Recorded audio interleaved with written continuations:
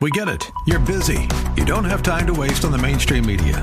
That's why Salem News Channel is here. We have hosts worth watching, actually discussing the topics that matter. Andrew Wilkow, Dinesh D'Souza, Brandon Tatum, and more. Open debate and free speech you won't find anywhere else. We're not like the other guys. We're Salem News Channel. Watch anytime on any screen for free 24/7 at snc.tv and on Local Now, Channel 525. The fire of your coming, the glory of your presence will shake the earth and every heart will know you are Messiah, Yeshua HaMashiach, Lion of Judah, the God of Israel.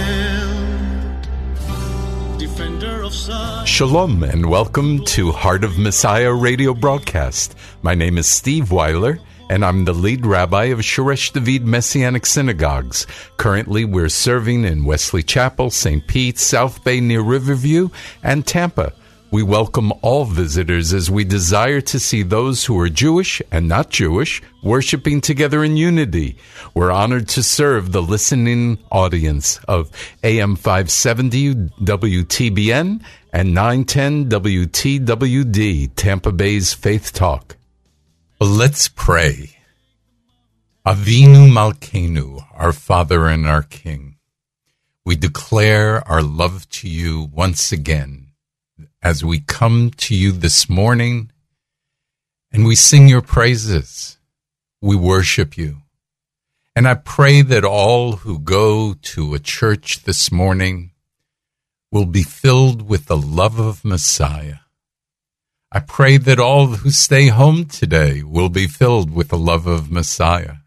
I pray for those who are listening to my voice this morning will be filled with the love of Messiah. Lord, I pray, may the words of my mouth and the meditation of my heart be acceptable to you, Lord, for you are my rock and my Redeemer. In the name of Yeshua, I pray this. Amen and amen. Well, that's an apt prayer, right? For what our discussion is. This is the third week we're talking about the power of our words and acknowledge the importance of our words to God. And so I prayed, may the words of my mouth and the meditations of my heart. See, these two things, the heart and the mouth, are so critical. Well, just as a reminder of God's viewpoint, let's read a few verses on how God's views, how he views our words, and then we will look into some practicalities today, okay? And so we'll start with James 1:26. If anyone thinks he's religious and yet does not bridle his tongue, but deceives his heart, this person's religion is futile. Ooh, that's strong, isn't it? 1 Peter 3:10 and 11, for the one who loves life, wanting to see good days, must keep his tongue from evil and his lips from speaking deceit. He must turn away from evil and do good. He must seek shalom, or peace, and pursue it. Psalm 34:13 and 14, keep your tongue from evil and your lips from speaking deceit. Depart from evil and do good. Seek peace and pursue it. Or how about 1 Timothy 1:4 and 5? These give rise to useless speculations rather than God's training, which is in faithfulness. Now the goal of this command is love from a pure heart and a clear conscience and of genuine faith. Colossians 4:4 through 6. Pray that I may make the mystery clear as I ought to speak. Conduct yourselves with wisdom toward outsiders, making the most of the opportunity. Let your speech always be with grace, seasoned with salt, to know how you ought to answer everyone. Proverbs 16:7, when a man's ways are pleasing to the Lord, he makes even his enemies to be at peace with him. And finally, Colossians 4, verse 6, which we just read that. Let your speech be always with grace seasoned with salt. Okay.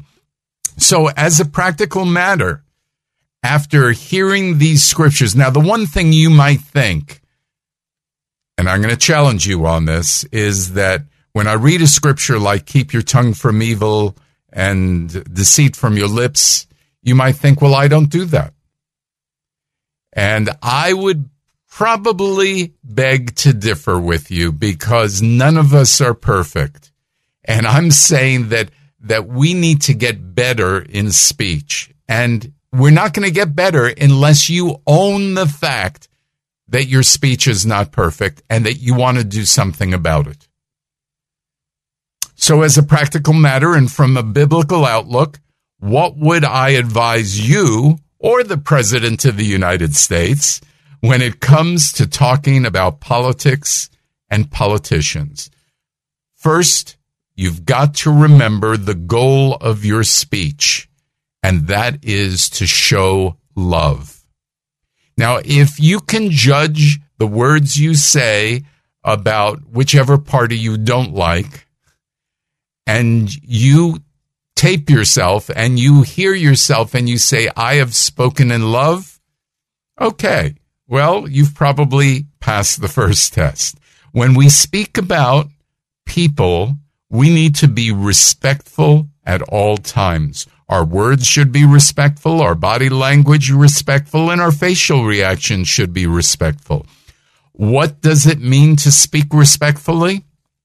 Do not use inflammatory words like, you always say the following. Well, always is an inflammatory word. Or you never do the following.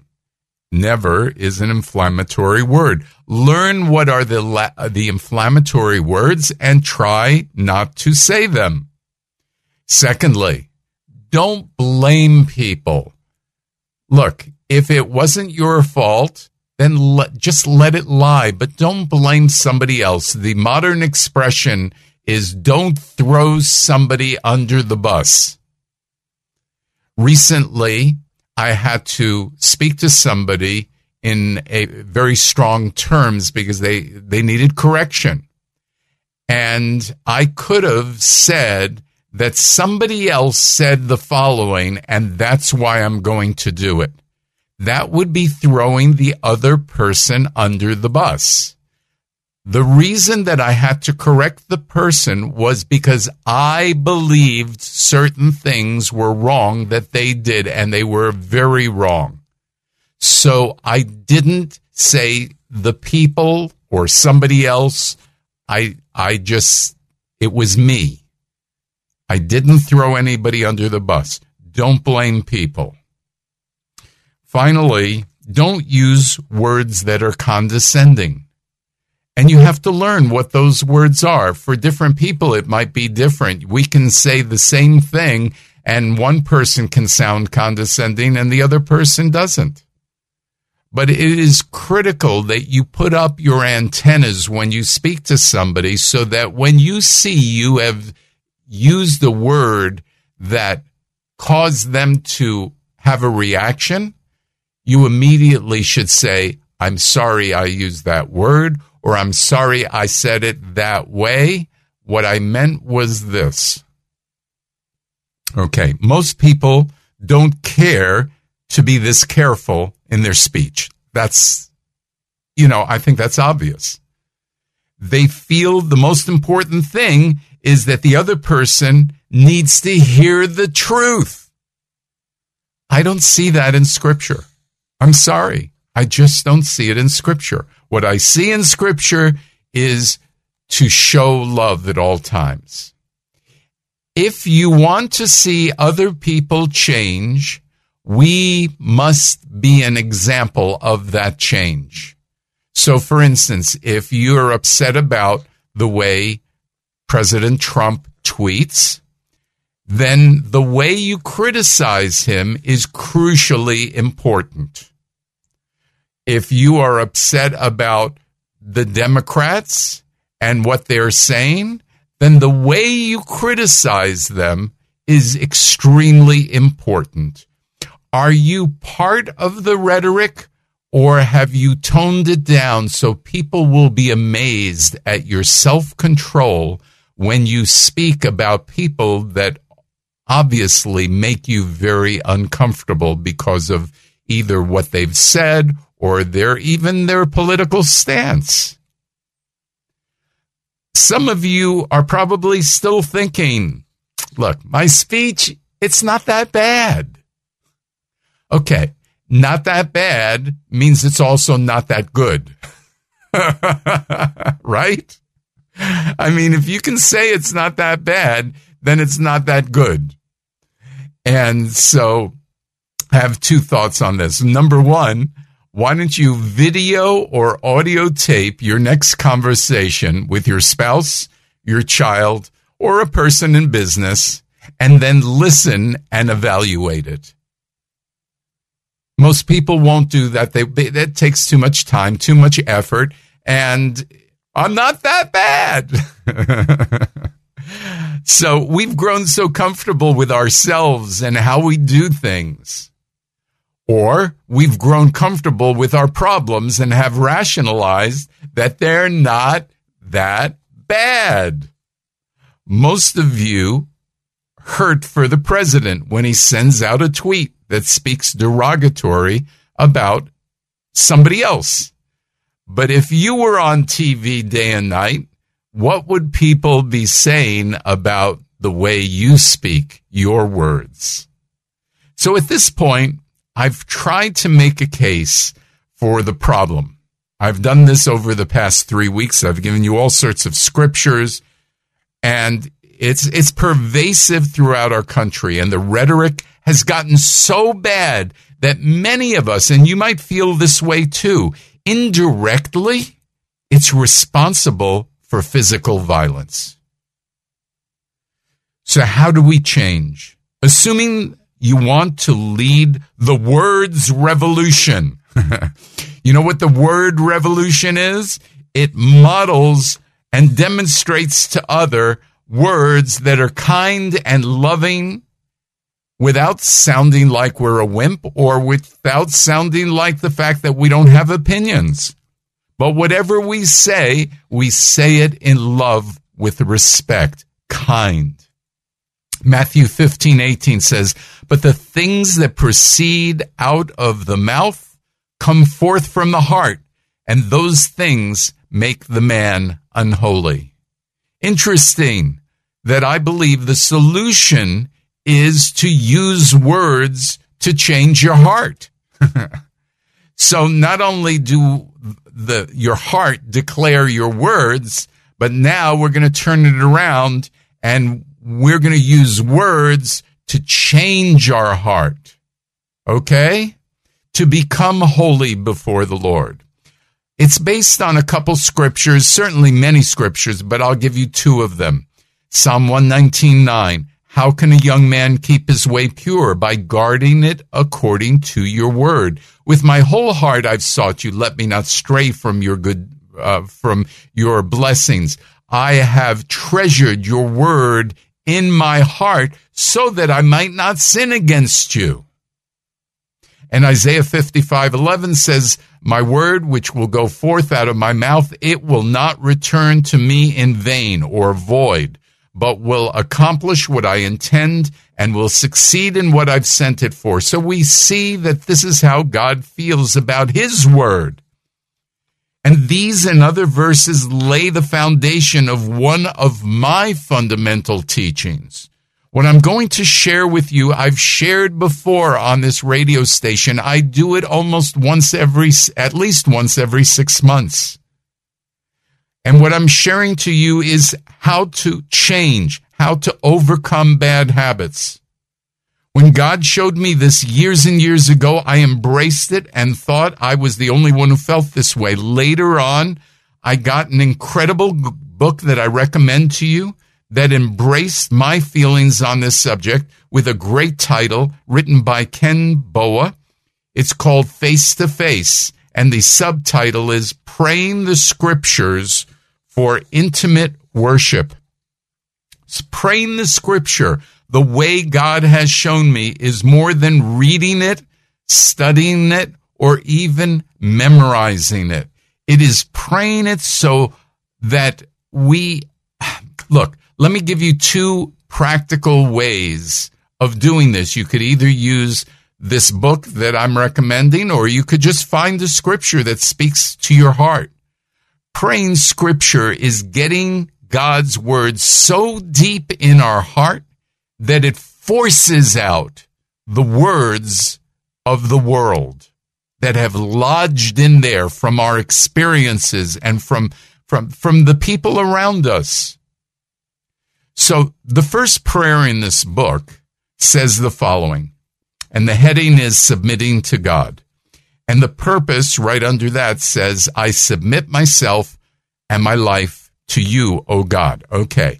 And it's based on Romans 12, 1 and 2. If you have a Bible, turn to it. You'll see what changes he made in the scripture in order for him to successfully pray this scripture. Now, I'm going to read it to you as a prayer, and then we're going to take it apart as how I would do it. So it says this, in view of your mercy, O God, may I present my body as a living sacrifice, holy and pleasing to you, which is my reasonable service. May I not be conformed to the pattern of this world, but be transformed by the renewing of my mind, that I may prove that your will is good and acceptable and perfect. Now, certainly reading this is a wonderful thing, and I suggest that you get his book and you read it, and each day you read a few of his prayers from Scripture. I mean, these are right from Scripture. It's like reading Scripture, but it's personalized. Now, I believe that alone will bring changes in your heart and in your life. However, what God showed me to do is to take a scripture like that, and we're going to take that one, and dissect the words, dissect them, that I say by creating pictures in my mind, and use what I would call like emotional devices to get God's word into my heart. So the purpose of praying scripture is to get God's word into my heart. Now, you have to understand, there are walls around my heart. Are there walls around your heart? There are walls around my heart, so it's not easy to get these words in there. So let's take a look at this scripture again from Romans 12, 1 and 2. And this is how I would pray it. In view of your mercy, Lord, your mercy is so great. I love your mercy. It means that you are willing to cut me a break even when I don't deserve it. Your mercy is everlasting. Your mercy shows your love. Lord, let me show mercy as well. Lord, in view of your mercy, O God, Lord, may I use you, Lord, as the model for mercy in my life. Because, okay, in view of your mercy, O God, may I present my body as a living sacrifice. Lord, I know that if I'm going to be a living sacrifice, I will never be a victim. I know, Lord, that if I present to you my body as a living sacrifice, it will be holy and pleasing to you. If I can really do this correctly, and this is my reasonable service. I mean, this is not a big deal. This should be reasonable to me. and it should be service to you, O Lord. That is my heart, that I want to serve you that way. May I not be conformed to the pattern of this world. O Lord, may that be my daily prayer. Lord, there are patterns that have been placed in my heart by the world, and I want them out now in the name of Yeshua. May I not be conformed to these patterns of this world. I don't want the world in me. I don't want to be thinking fleshly. I don't want flesh in my life. What I want is to be transformed.